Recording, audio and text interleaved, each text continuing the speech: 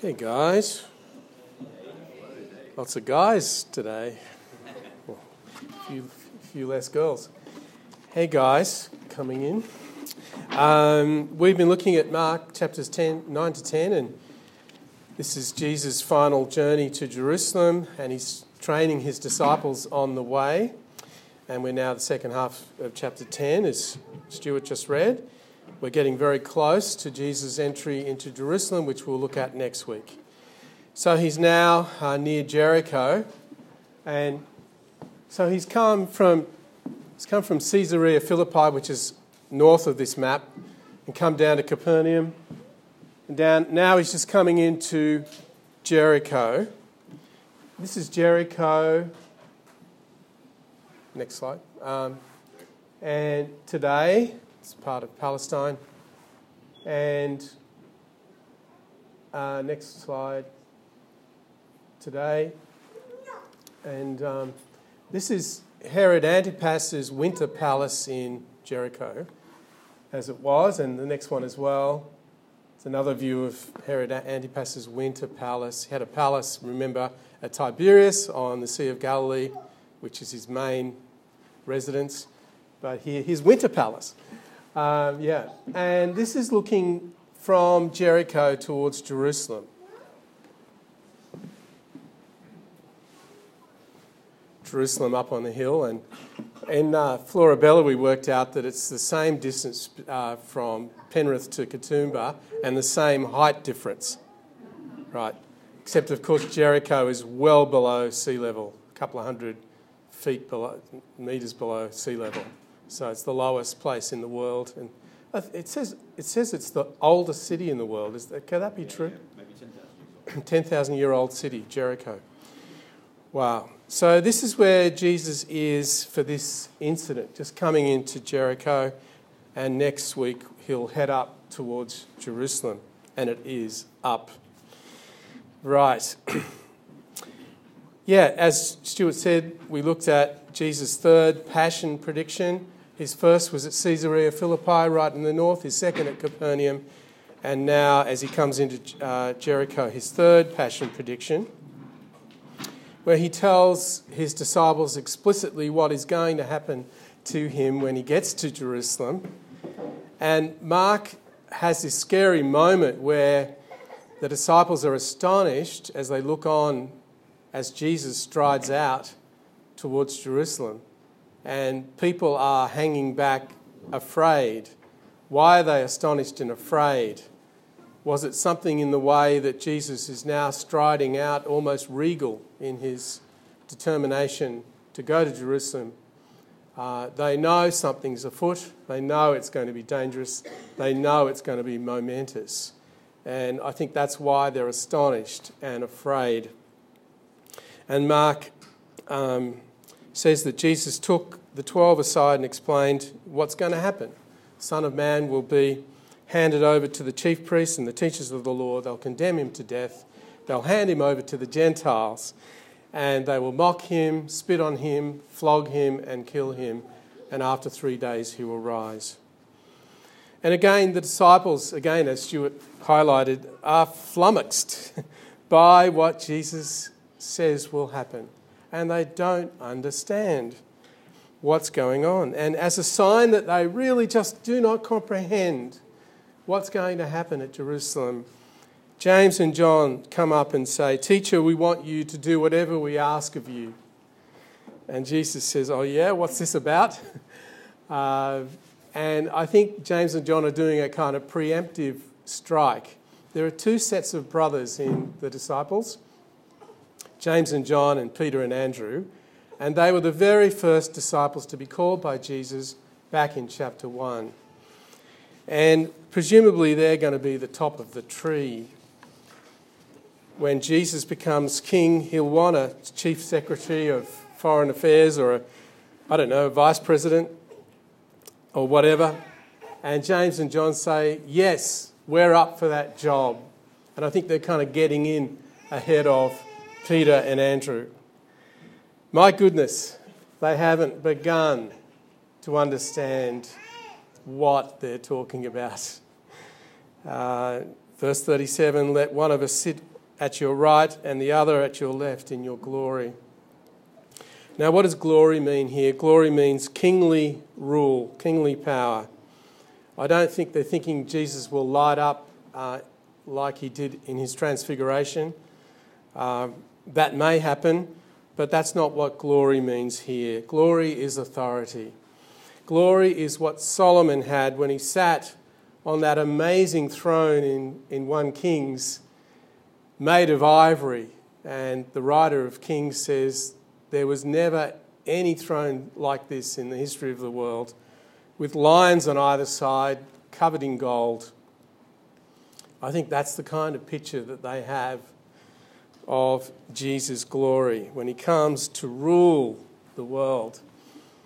And they want to be on his right and on his left in those privileged positions of honour when he comes in his power. And Jesus' response is revealing. It resonates right through to the terrible moment in chapter 15, verse 27. Who is on the right and the left side of Jesus when he comes in his glory?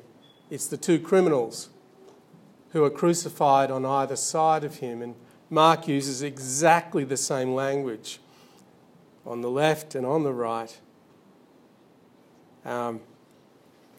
And that's when Jesus is enthroned with King of the Jews written above his head. And James and John, Jesus says, you don't know what you are asking. That you would come, you would be on my left and the right when I come into my glory. They have no idea what that's going to mean. And Jesus says, can you drink the cup I drink, or be baptised with the baptism I am baptised with? So these are obscure metaphors. I think James and John know that something bad's going to happen. And Jesus is asking, can you endure it? And they say, yeah, for sure. Whatever it takes, we're there. And again, we see the overconfidence of the disciples. This metaphor of the cup and baptism, the cup takes us back to Isaiah chapter 51, the cup of suffering, or Jeremiah's references to the cup of the wrath of God. Jesus is to drink from a cup. And when we get to Gethsemane, he prays that this cup of suffering will be taken from him and he will not have to drink it. And baptism is the idea of judgment, going into the waters of judgment and then coming out. And the idea of both cup and baptism is fullness. Drinking the cup is internal, you drink it in. Baptism is about what externally surrounds you. So both of those metaphors together, what's internal, what's around, what will be around Jesus, talking about the fullness of the suffering he will experience. And James and John, are you able to be part of that? He asks. And they say, yes, we can do that. And Jesus says, verse 39, you will drink the cup I drink and be baptised with the baptism I am baptised with. In other words, you will have to suffer. And we know from Acts chapter 12 that James was one of the early martyrs. He was executed, James the brother of John. The other James is James the brother of Jesus, who becomes one of the early church leaders. But James the brother of John is executed by Herod Agrippa in Acts chapter 12. And John lives to an old age, but he's persecuted and dies in prison as far as we know. So they do suffer for Jesus. But then Jesus says, but to sit at my right or left is not for me to grant. These places belong to those for whom it has been prepared. That's all he'll say for now, but as I said before, as we read the story, we'll find out what's going on with that. And then the other disciples are angry with James and John. You bet they are, right? Because here are James and John pushing in to become the more dominant leaders within the kingdom. And I suspect they're indignant because they want to be that, and particularly Peter and Andrew perhaps have similar ambitions, and so they're angry at James and John. And so then Jesus teaches about power, and it's one of the most important statements of power in Jesus' teaching, and it's one of the most important statements about power in the history of the world, right? And whenever I'm thinking about power or authority or leadership, and I know this is true for Stuart as well, we keep coming back to verses 42 to 45. This is where Jesus lands the punch. He really does. This is what power is all about, he says. And Mark chapter 10, verse 45 is often quoted without the context of power and the discussion of power. The Son of Man did not come to be served, but to serve and to give his life as a ransom for many. We talk about that as a statement of atonement theology, which it is, but sometimes we forget that it's also a statement about power and the nature of power and the nature of leadership in the kingdom of God. What is atonement theology? Well, ransom is this idea of paying the price of a slave, the freedom price. And Jesus pays the price for our sin so that we can go free, that we can be forgiven and reconciled to God. And this is what Isaiah prophesied about the suffering servant in Isaiah 52 to 53. The servant of the Lord will pour out his life as an offering for sin. So this is a prophecy 600 years before Jesus. And this servant of the Lord will take our pain, bear our suffering, be pierced for our transgressions, be crushed for our iniquities. The punishment that was due to us will be placed on him, and we will come to peace with God as a result. And by his wounds, we are healed. And Jesus is saying, I am that servant of the Lord that Isaiah prophesied about. I have come to atone for your sins, to be a ransom for many, to set you free. What an extraordinary, wonderful, precious statement of the gospel that is. It's really regarded as one of the key, or if not the key, statement in the Bible about the meaning of Jesus' death and the heart of the gospel. But in modern Western Christianity, we have separated that atonement theology off from what Jesus says here about the nature of power and the nature of God's kingdom. And here in verses 42 to 45, we get Jesus' statement of the meaning of the cross in the context of his statement about the redefinition of power. And if you want to understand power, look at the cross. And if you want to understand the meaning of the cross, think about what it means for Jesus to be king, to come in his power. And this is one of the great divides in Christian readings of the gospel. People put Jesus being king in power on one side and Jesus coming to die for our sins on the other side. And if you look at different churches, some churches think the gospel is all about the kingdom of God, which for them means making the world a better place in Jesus' name, following Jesus by caring for the sick, the marginalised, the weak and the hungry, and so on.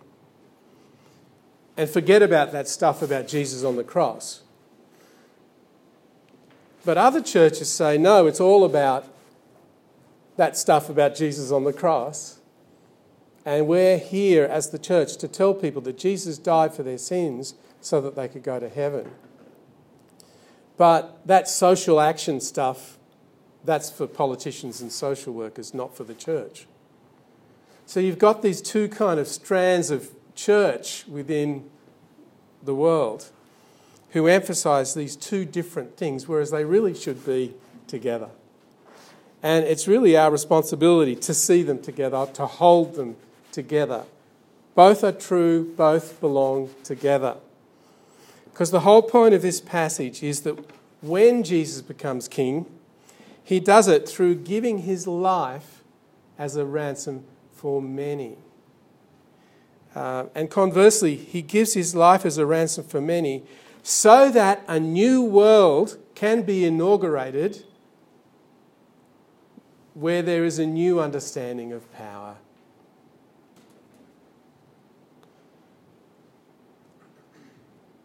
This is what the disciples had to learn in the book of Acts. They say in Acts chapter 1 verse 6, "Lord, are you at this time going to restore the kingdom to Israel?" And Jesus says, "It is not for you to know the times or dates the Father has set by his own authority. But you will receive power when the Holy Spirit comes upon you, and you'll be my witnesses in Jerusalem, in all Judea and Samaria, and to the ends of the earth." In other words, yes to the kingdom, but no to the way they were understanding the kingdom. It's a different kind of power. And we see this in Acts. Many get killed, many are persecuted, some are shipwrecked, and so on. But by the end of Acts, Paul the Apostle can preach Jesus is Lord under the nose of Caesar, openly and unhindered. That is the power of the kingdom, that the gospel has been able to go out into the whole world despite persecution, hardship, all the things that the church went through, despite weakness. And that understanding is what Jesus is already talking about here in Mark 10:42 to 45. And Jesus says in verse 42, "You know that those who are regarded as rulers of the Gentiles lord it over them, and their high officials exercise authority over them." Notice Jesus says, those who are regarded as rulers. There's a slight sneer to it. Those so-called rulers. From Jesus' point of view, the Herods, the Pilates, the Caiaphases, the Caesars of the world, people think they're in charge, but actually God is in charge. And he's got news for these people because they run things by tyranny. They lord it over others. They get their way by bullying. We'll send in the tanks and the artillery and we'll smash you to smithereens and destroy all your cities to force you to come under our rule and authority. And Jesus says, "I've got news for you. That is not where true power resides." And Jesus says, we're going to do it the other way up. "Whoever wants to become great among you must be your servant, and whoever wants to be first must be slave of all." And this is turning out to be the main theme, isn't it, of Mark chapters 9 and 10, which we've been looking at over several weeks. As we've gone through these two chapters, Jesus has been talking about the way of the cross for himself and the way of servanthood for his followers. This is how real power works in the world. It's through the ministry of the servant. And it's interesting, books on wise business practice and wise military practice today underscore the importance of servant leadership and really have taken a leaf out of Jesus' teaching. To achieve anything in this world, now it's quite common for businesses to talk about servant leadership is the most effective form of leadership. So, the example is at the end, for even the Son of Man did not come to be served, but to serve and give his life as a ransom for many. Ultimate leadership, ultimate power.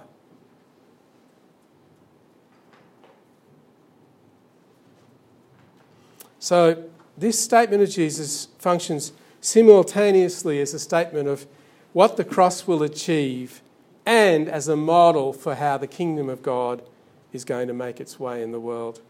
The cross will be woven into the life of the people of God, which isn't very comfortable.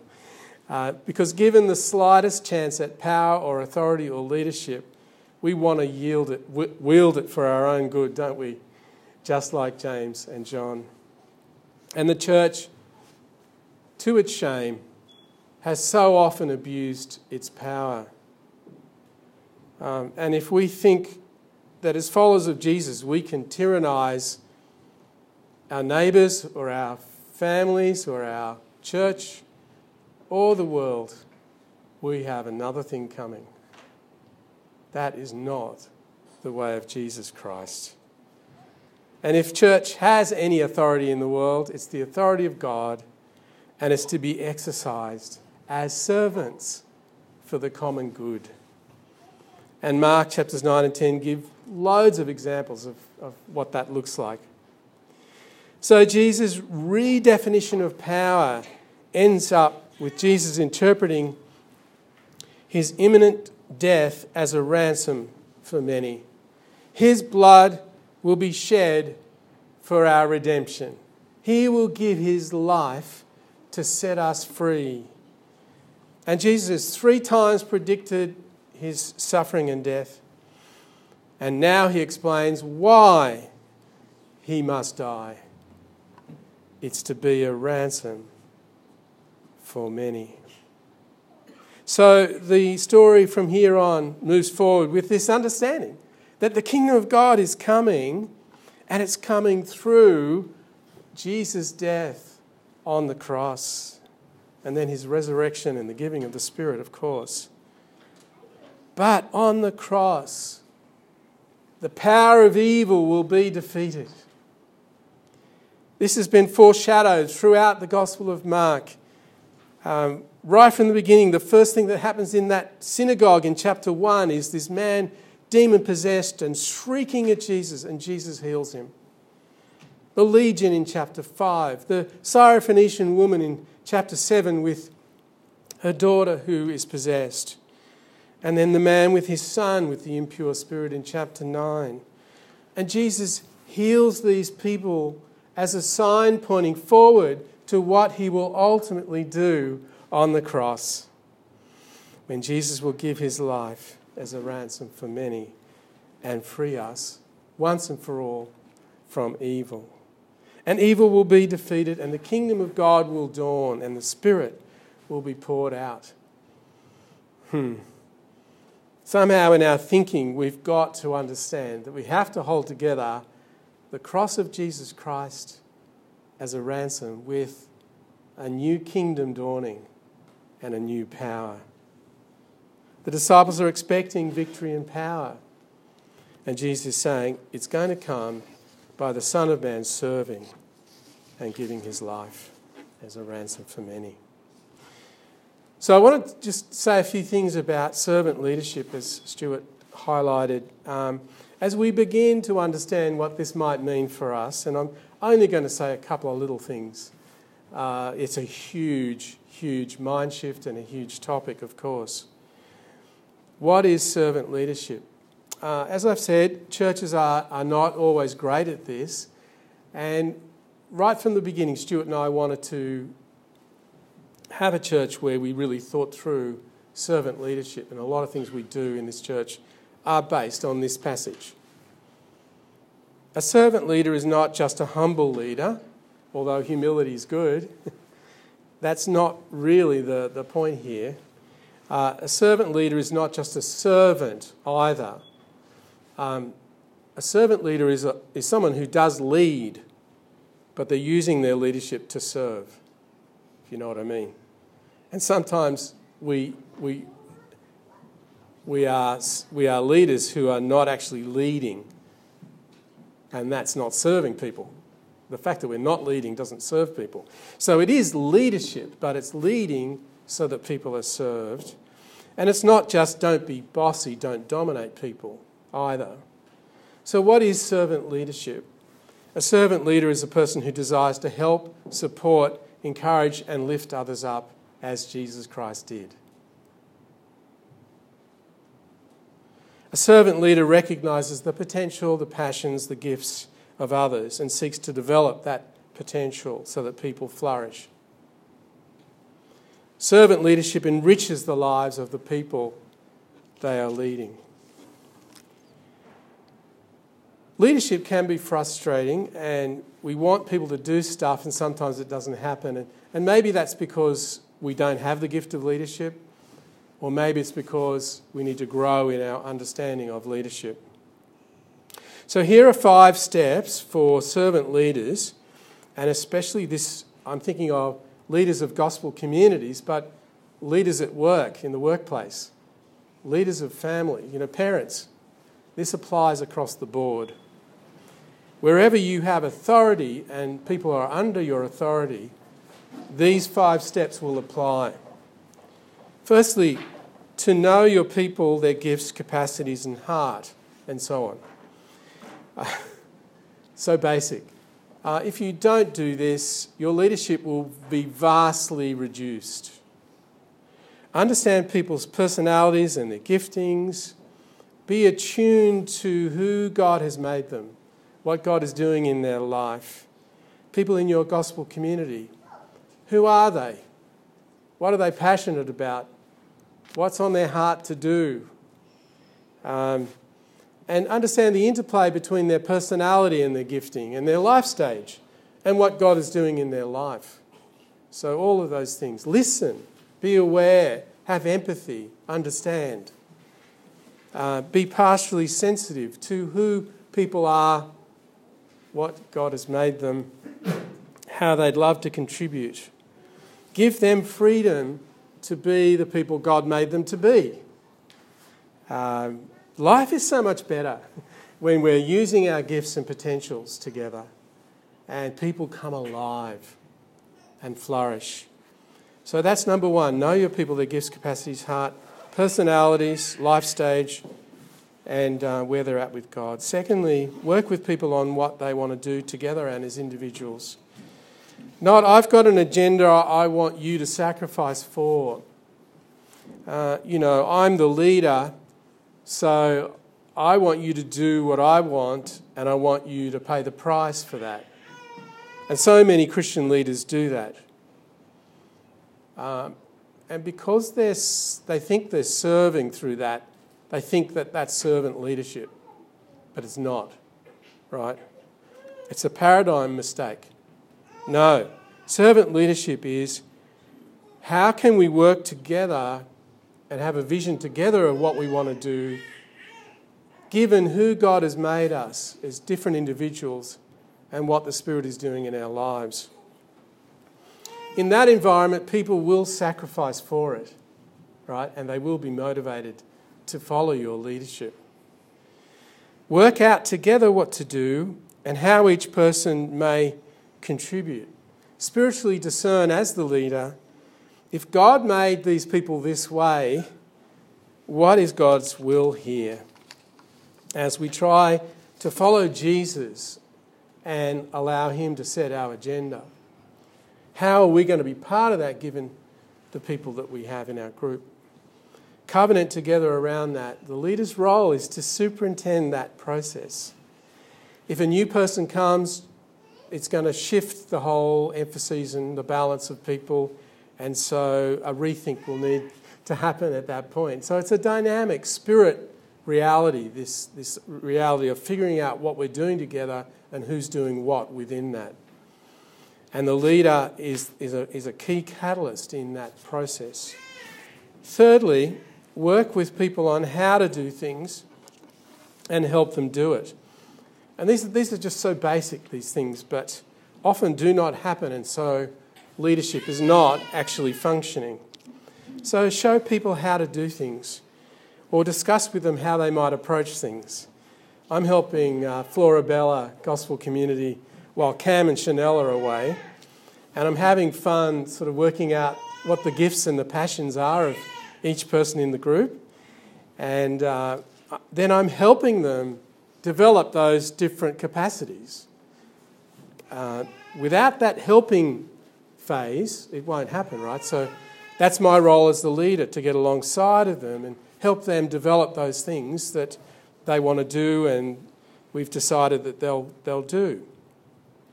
Earl is doing meal rosters, so if you know Earl. And so I've got to help him with that. He doesn't just do it automatically. I've got to show him and a bit of accountability, get alongside of him. Michael has a prophetic gift, and so really wanting him to lead Bible studies. So we're going to get together and I'll train him how to do that. Sam has charisma, and I'd love him to be actually emceeing the family meal nights. And he's somebody that people love listening to and people love being with. And so I met with him just after our DNA group at Lura on Friday morning, early, and talked to him through about how he could MC and what would be involved in that, what's the steps in that. Sam and Katie are very missional, so I'm thinking, well, how can I get alongside of them to help them figure out next steps and include the whole group in that. I found out Min is a major learner, and a number of us here are learner people. We love learning. We read many books every week and that sort of stuff, and that's Min. And so I'm still thinking, how can she use that gifting in our group? Dan has the gift of service, cooking and hospitality gifts, which I didn't know before. And wow. And so, yeah. So just, it's to do with leadership is, I've got to facilitate that. I've got to, and it doesn't take a lot of time. It's just talking to them after the gathering or after a group or whatever we're doing, sharing information, encouraging, helping them make a plan, figuring out next steps. People don't automatically do stuff. And I've had leaders come to me saying, none of the people in the group want to do stuff. Sometimes that's because they don't know how to do it, and they don't know what they're good at, and they don't know, and they're not the kind of people who push themselves forward. And they're waiting, they're desperate for someone to come and say, hey, you're really good at that, why don't you have a go, and I'll help you do it, and I'll train you, and at least initially, I'll walk with you in it. And then hold you gently accountable. I'll troubleshoot, and people are excited. The group comes alive because everyone has a role and they're excited that they're using their gifts, as opposed to the group beginning to fade away and break apart. Yeah. So there it is. So fourthly, teach the group that this is how we're functioning. Give them a vision that this is what we're doing. We're all working together on this. We're all sharing in this. We're all using our gifts. And the leader has a role in that, and we all have different roles. And it's great. And people get a vision of it and then can celebrate one another in all those things. That's the fifth thing, celebration. Yeah. So this is one little snapshot of servant leadership.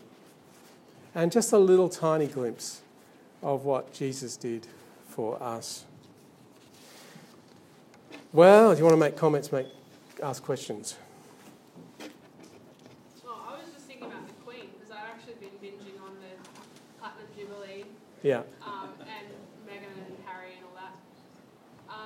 And she literally made a vow to the British people to serve them for her whole life. How long was your, she was 26 or whatever. And you see that in her life. She actually has served the British people. She has a lot of privilege and, prosperity and all of that, but it's because she's actually given up herself. And if you look at the polls, she's like the most popular royal, consistently most popular royal, and people really respect her. Yeah. And I was thinking about Meghan and Harry, no offense to Meghan and Harry, but basically they didn't go the distance. They just abdicated when it got hard. This is my perspective. And there wasn't that understanding of we actually have to nut it out and serve. like it's not just about us having everyone just sort of roll out the red carpet, Yeah. but it's, so just think about that comparison, I guess, and this idea of a celebrity leader, which is actually very about self-aggrandizement and self-promotion, which I see Meghan and Harry, to be honest. Yeah. As opposed to the Queen, who is like... Yeah. Yeah. In there for the long I know haul. it's complex, I know. Yeah. Anyway. So that's what I was thinking about. Right. Good comment. Great.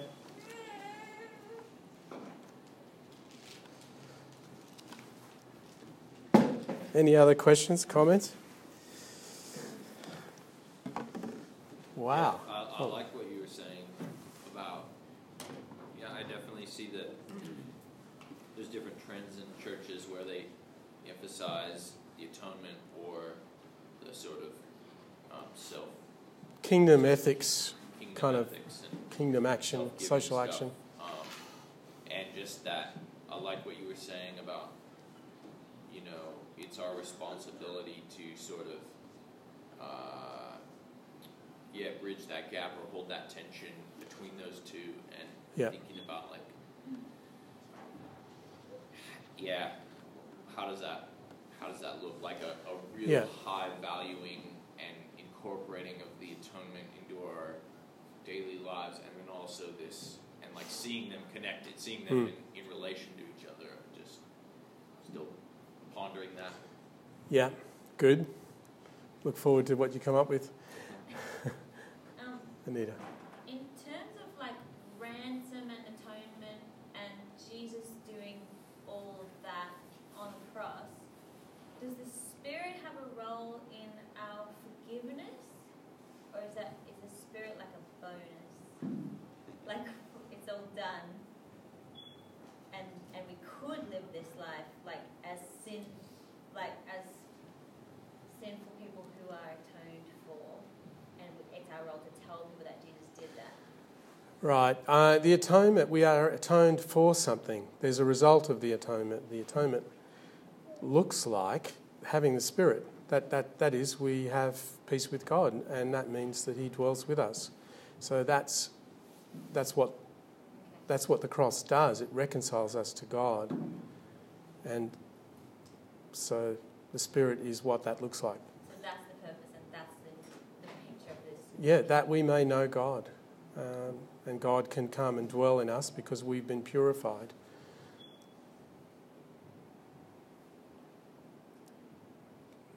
Hmm.